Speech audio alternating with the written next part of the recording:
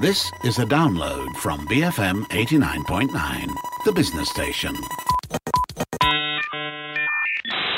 Welcome to Health and Living with me, T. Xiao Ik. As we enter another year of the pandemic, countries are on alert for another spike in infections and the possibility of new variants circulating.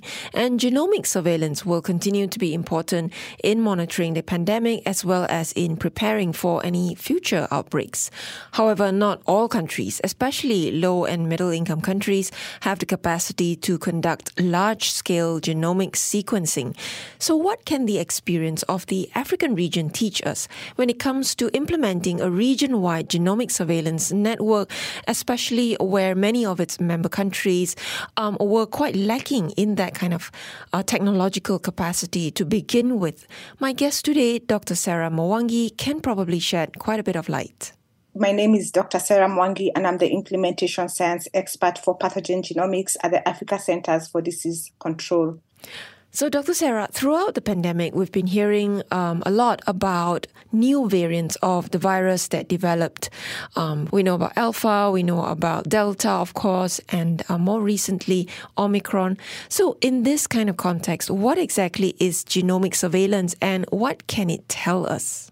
Genomic surveillance is really using the genetic makeup of an organism. So, in our case, we would say the SARS-CoV-2 virus, to really constantly monitor the genetic similarities and differences. And then we use this information to track the spread of variants and monitor the changes in the genetic code of the SARS-CoV-2 virus. So very important in informing public health, because once we identify we've got variants, then the other thing we need to look at, is it a variant of concern or a variant of interest? If it's a variant of concern, which is what we're mostly interested with, it means that it's able to change its biology, to be able to evade some of the already measures that have been put forward for control, such as it could be therapies in terms of drugs, or it could be vaccines. So we are using this information to help us be able to control the pandemic by being able to design effective therapeutics or effective vaccines. And the word surveillance suggests that it's not a one-off or infrequent kind of tracking of variants or the virus itself. Surveillance suggests constant monitoring. Am I right? Exactly. So there has to be constant monitoring of the pathogens because, when you're thinking about the genetic makeup of an organism, that's you're talking about the nucleotide sequence. It is the blueprint that determines all the phenotypic characteristics of the organisms. And they're happening at a molecular level. And we don't know at what point this one change is going to have a dramatic effect on the physiology of the particular organism. So we've got to keep constantly monitoring, because we call them these changes, or we call them mutations. So they happen. It's a once-off thing, but then they keep on accumulating over the course of time. And then it's this accumulation that actually leads to this, kind of physiological or rather biological mechanisms where they are able to evade the vaccines or evade the therapies.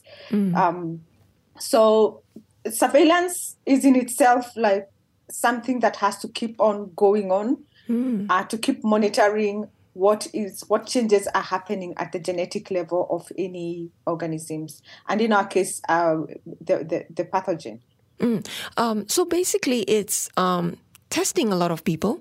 And from their test results, extracting the virus to study its genetic makeup. Is that right? Exactly. All right. And in 2020, the Africa Centers for Disease Control and Prevention, which is where you're at, launched a multi-sectoral partnership, and that's the Africa Pathogen Genomics Initiative. So I think this would be a great time to sort of talk about how this initiative came about and what was it intended to do. So I will perhaps maybe just start by giving you a background of really where we started, because the idea of having a Pan-African genomic surveillance system was there just as the Africa CDC was being officially launched. As you might know, Africa CDC is about 6 years old. It was launched in January of 2017. And in 2018 and 2019, a continental assessment of the pathogen genomics and bioinformatics capacity within the continent was done by the Africa Centers for Disease Control. And I think what came out of this study is actually quite astonishing, that in the public health ecosystem, we only had 7 functional national public health institutions. 7 out of 55 Africa Union member states that had capability to do genomic surveillance of pathogens in the NPHIs. There was capacity, yes, but it was sitting in the, I would say, in the research institutions and in the academics, and perhaps we would say in the private sector. So we are sitting here with 48 countries out of 55 that do not have public health, rather do not have genomic surveillance capabilities in the public health laboratories. And I think the question was at that time, or rather the question we ask ourselves at this point is how would that have impacted the detection of SARS-CoV-2 if COVID-19 had actually emerged in Africa, in one of the countries without the genomic surveillance capacities? Because SARS-CoV-2 was identified as a virus because of the genomic sequencing. Genomic sequencing is what identified it as a virus in the first place, and also as a virus of the SARS family, but of course a different virus from the SARS-CoV-1. So in November of 2019, just about the same time I would assume the COVID pandemic was starting, the Africa CDC launched the Africa Pathogen Genomics Initiative. And I think ever since then and then COVID-19, as you might remember, actually officially started in December of 2019. Yes. So that's just 1 month after the Africa CDC Pathogen Genomics Initiative was launched. So, and I think the first case in Africa was announced, it should be sometimes in January of 2020. So what you see now is in October of 2020. So there's a lot of planning between those first few months, and we formed the initiative. Actually, was not formed, but it was officially launched in October of 2020. And I think since then we've been implementing a Pan-African genomic surveillance network using SARS-CoV-2 as a model. And at the moment, trying to see how we can use this network that we've created for genomic surveillance for onboarding other pathogens as we prepare for the next pandemic. So what are the advantages of having it as a regional network as opposed to, even if it was 7 centers, even if individual member states were later building up their own genomic surveillance capabilities, it would still be different from all coming together under this network, right? So what does a network achieve? Yeah, so I think what I would say, if I could do a reflection of what we've been able to achieve in the last year, is really showing the power of coming together instead of doing it individually. Africa is a very huge continent. You're talking about 55 countries that each have got different priorities, different ways of operation. But I think united in the common agreement that it's easier for us to face the next pandemic together. And how do we do that? We use our synergies or our strengths to build capacity within or among ourselves. So what we did in the last 2 years, we've got what we could refer to as the centers of excellence or the regional hubs that we placed strategically across the continent. We've got some that serve the Northern African member states. We've got some that serve the Eastern Africa, and then Southern Africa, Western Africa, and so on.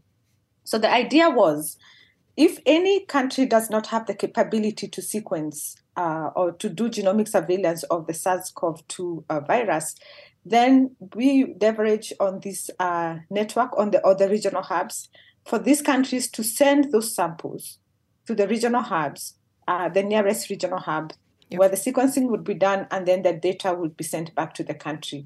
So I would say because of that, you can see we had about 35 countries that were able to access genomic surveillance capabilities, even if they did not have any genomic surveillance capabilities or rather before. So for us, having this unified or centralized way of operation, because we are operating under the auspices of the Africa Union, it's easier because the Africa Union, all the African countries belong to the Africa Union, and it allows us to be able to engage with the people who impact policies at all the ministries of health much easier. I would say this is one of the key elements of having a unified approach. And then the second thing is being able to build on the capabilities of different, I would say, regions or different institutions. So as we are weaning ourselves of COVID-19, we want to onboard other pathogens, and it can only happen in a priority way. So you find that some regions have got HIV and TB co-infection as one of the priority areas. And then you've got malaria that is endemic in most of East and Central and Western Africa. We've got Ebola, mostly in Central Africa, that is re-emerging and emerging. And I think something like antimicrobial resistance that could say cuts across the whole continent with people. And we could appreciate that it's probably one of the biggest silent pandemics that we have. Yeah. So that now we build on these capabilities to onboard these other pathogens, but in a prioritized way.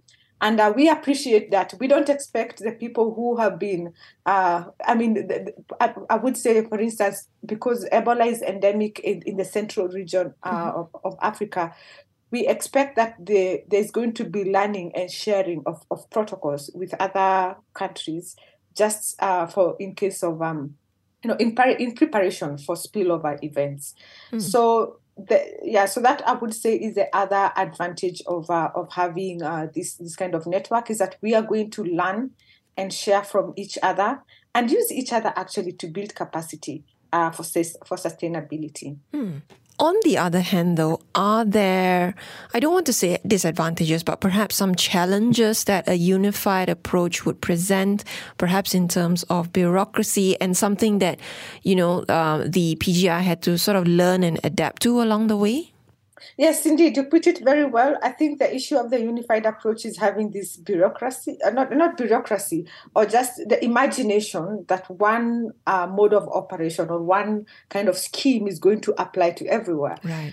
You realize like every time you engage a particular member state, and it's quite a huge landmass. So, like I said, 55 countries. Mm-hmm. So every country will have its own kind of differences, the different approach to how they tackle the whole issue of the pandemic response. So I think what was important for us during the implementation of programs is to really kind of understand what is going on at the ground level, and then be able to approach it in a way that it was going to add value to each of the countries based on how they operate. So there's that issue of bureaucracy, and also just the differences in the implementation approach, or also even in priorities within each of the member states. Yes. Would there be an example that you could share where, that there was that obstacle, but it was eventually overcome with the kind of understanding?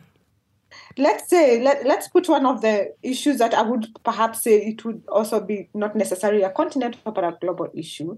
We would say in terms of the regulatory requirements. Mm-hmm. Okay, so you find that some countries require so many kind of certifications before some equipments or reagents are passed through the customs to their countries, and then others, it's probably one, maybe or two things that you need to do because, and I would say these are countries which have been doing some level of genomics before, so they already have some kind of an ecosystem that supports genomic sequencing. And then we have these countries where we are introducing this for the first time, and we are getting an equipment there, and there's just so much inspection that needs to be done, and the equipment can sit at the airport for about 2 to 3 months, just waiting for the customs process to go. While in another country, probably took a week between, not even a week, or a few days from when it got to the lab. From when it got to the airport up to when it got to the lab. So this is one, for me, I would say the regulatory issues are quite heterogeneous across the continent. And I think we're using our experience for the last 2 years to really plan on how to move forward in terms of the genomic surveillance. So regulatory in terms of the import and export requirements, and also the regulation also in terms of the material transfer agreements, because here we were transferring SARS-CoV-2 samples between countries, not even between labs. And at this point, we were just, I would say, responding to the pandemic. We were in response mode. So not a very systematic way, because ideally we just want to get the samples across as soon as possible, because we need the other country to know, do we have Omicron or Delta circulating in country?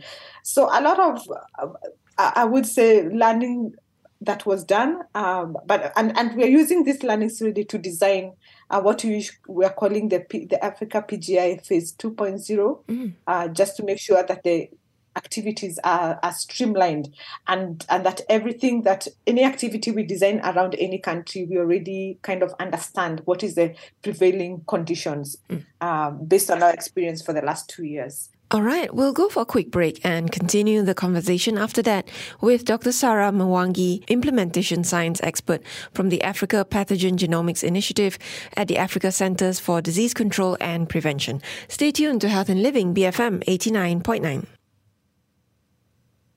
Welcome back to Health and Living with me, T. Xiao-Ik. As we kick off the new year, all eyes are on how the COVID pandemic will play out, at least in the first quarter of the year, especially with China preparing to rejoin the rest of the world.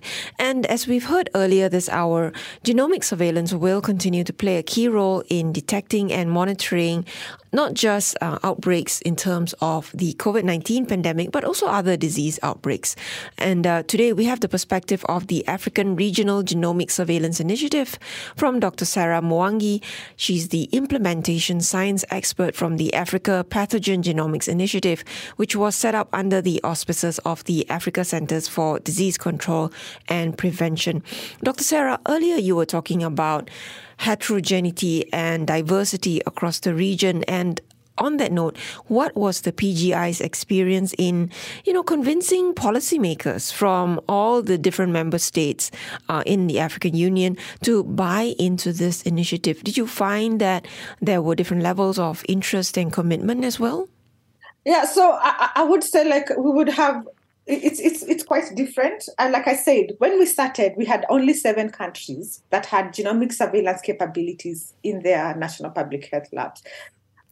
The fact that they're sitting there means that already there was buy-in. If they're sitting in the NPHIs, it means that they're owned by the ministries of health and they're funded by the budget, by the health budget. And then we've got these other ones where there was no appreciation of the value of genomics until, there was the emergence of these variants of concern like Delta, that was, I think, discovered in India and also Beta here in South Africa. Then there was that interest because, we've got these member states trying to make public health decisions as to what vaccines to administer. And then you've got these SARS-CoV-2 variants that are recalcitrant to these vaccines. So in the last 2 years, I think the SARS-CoV-2 has really kind of put off genomics and the importance of genomic surveillance into the limelight. So it's not difficult for us to really go forward and convince these policymakers. But I think in terms of the sustainability strategy and integrating this into the policies, for these member states where we introduce this, we are planning on having what we are calling the national genomic surveillance strategies. We are helping these countries to come up with that. And we are hoping, and we're not calling them national, but we're calling them national integrated genomic surveillance strategy, so that we can see how will genomics really feel into the public health ecosystem, because we have put machines in the laboratories, and then now we want to see how will these machines be used to help. It could be in any way to help alleviate the disease burden by ensuring continued genomic surveillance of key pathogens. And that will differ from country to country. So you've got countries that are more interested in looking at malaria and TB and the emerging viruses. So we are helping them come up with an integrated disease genomic surveillance strategy in country. And then the idea is to really present these plans to the ministries of health so that they can be integrated into the public health ecosystem. Absolutely. The integration is key, because there's no point having the capacity or even the labs, and then it goes nowhere, right? Exactly. And once it's integrated, I mean, it's part of the sustainability that it means. Then we are saying it's owned by the member state. Right. It's owned by the Ministry of Health. So it is one of the many other things they plan for while they're doing the reviewing the plans for the health for a particular maybe fiscal year and moving forward. This is really one of the key areas we are hoping to be able to do this. And we're having some pilots in about 6 member states that reached out to us, and hoping to scale that up once we see once we achieve some level of success with them. Yeah, so on the note of sustaining it comes with funding. So how is the PGI funded? And, when countries take ownership then of the genomic surveillance within their own states, how do they then go on to fund it? Yeah, so, I mean, if they take ownership, it means that they own it, and it becomes one of the themes, or rather one of the areas that is supported by the by the budget in the so they have to budget for it. Exactly. So that's one of the things. And then secondly, what we need to do really is to build capacity.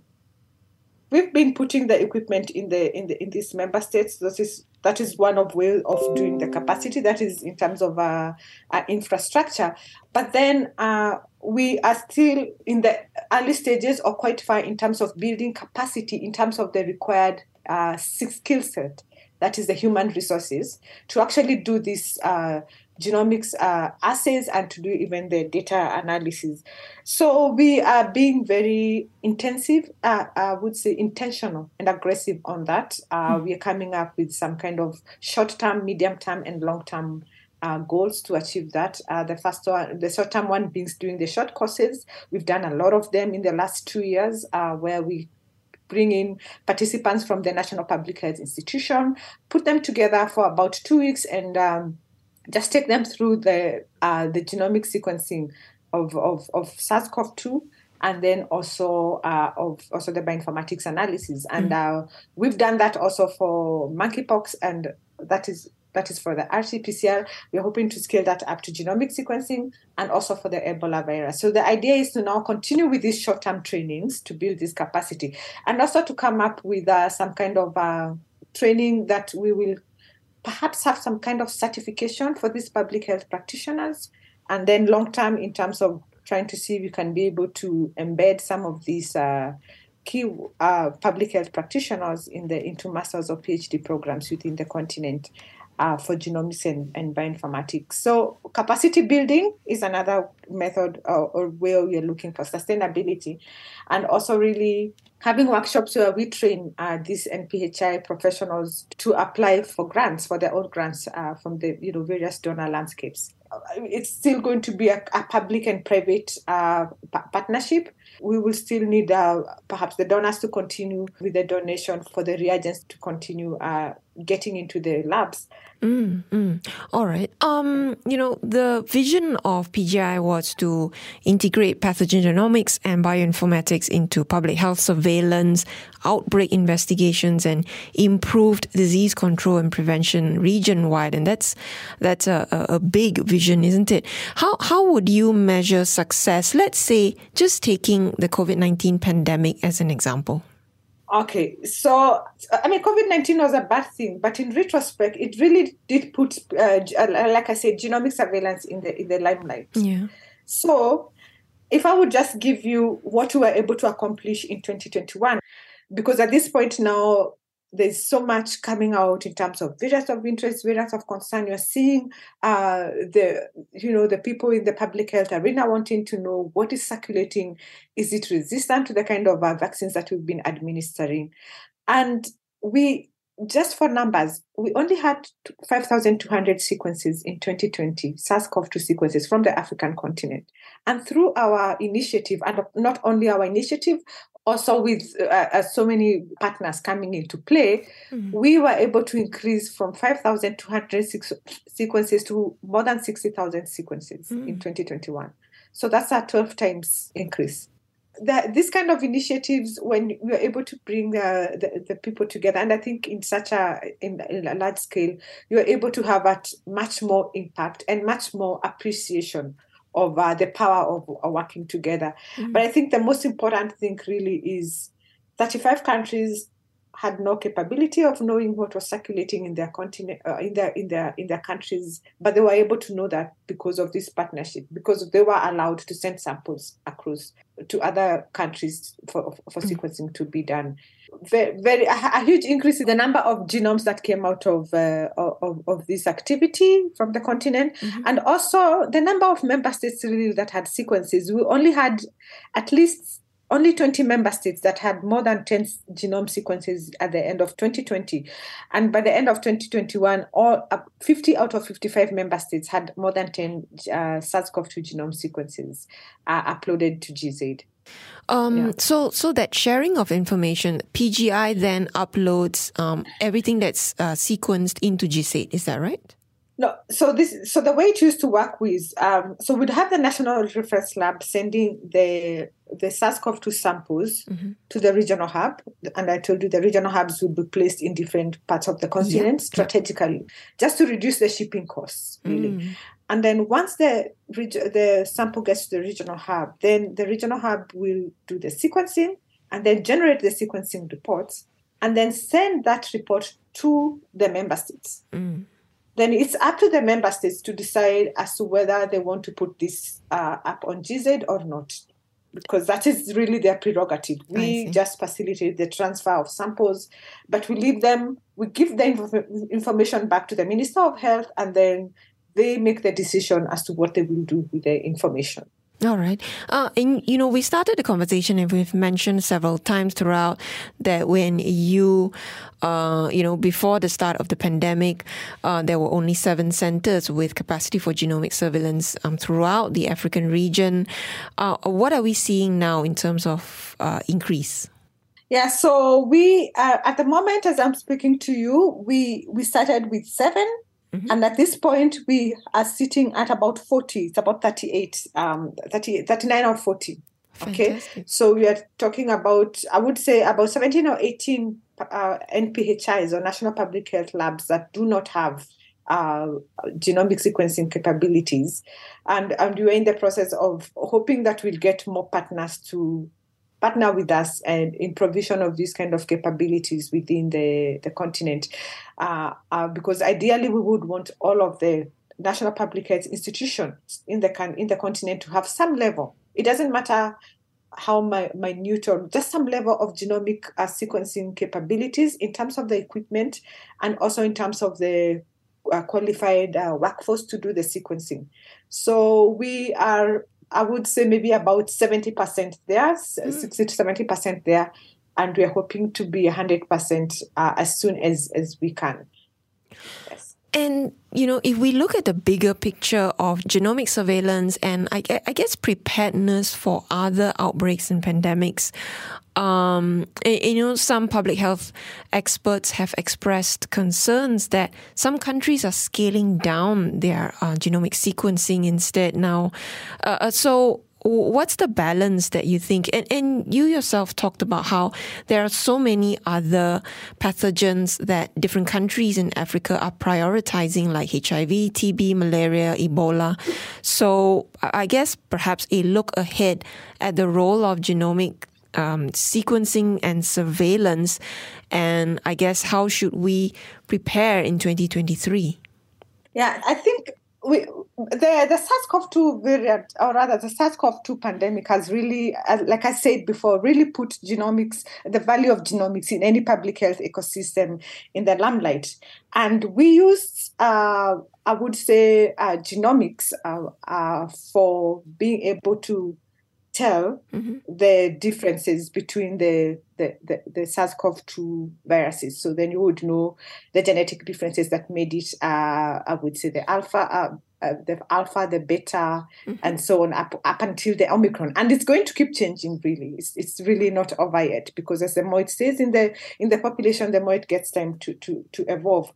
So I would say most countries are weaning themselves of the COVID-19 sequencing, because I think it's perhaps not very important at this point. We've been able to design the vaccines and the drugs for that, and the idea really is to how do we now continue with the surveillance of this important pathogen alongside so many other pathogens. And you're going to build that on what we have been, capacity that we've been building that for the last 2 years.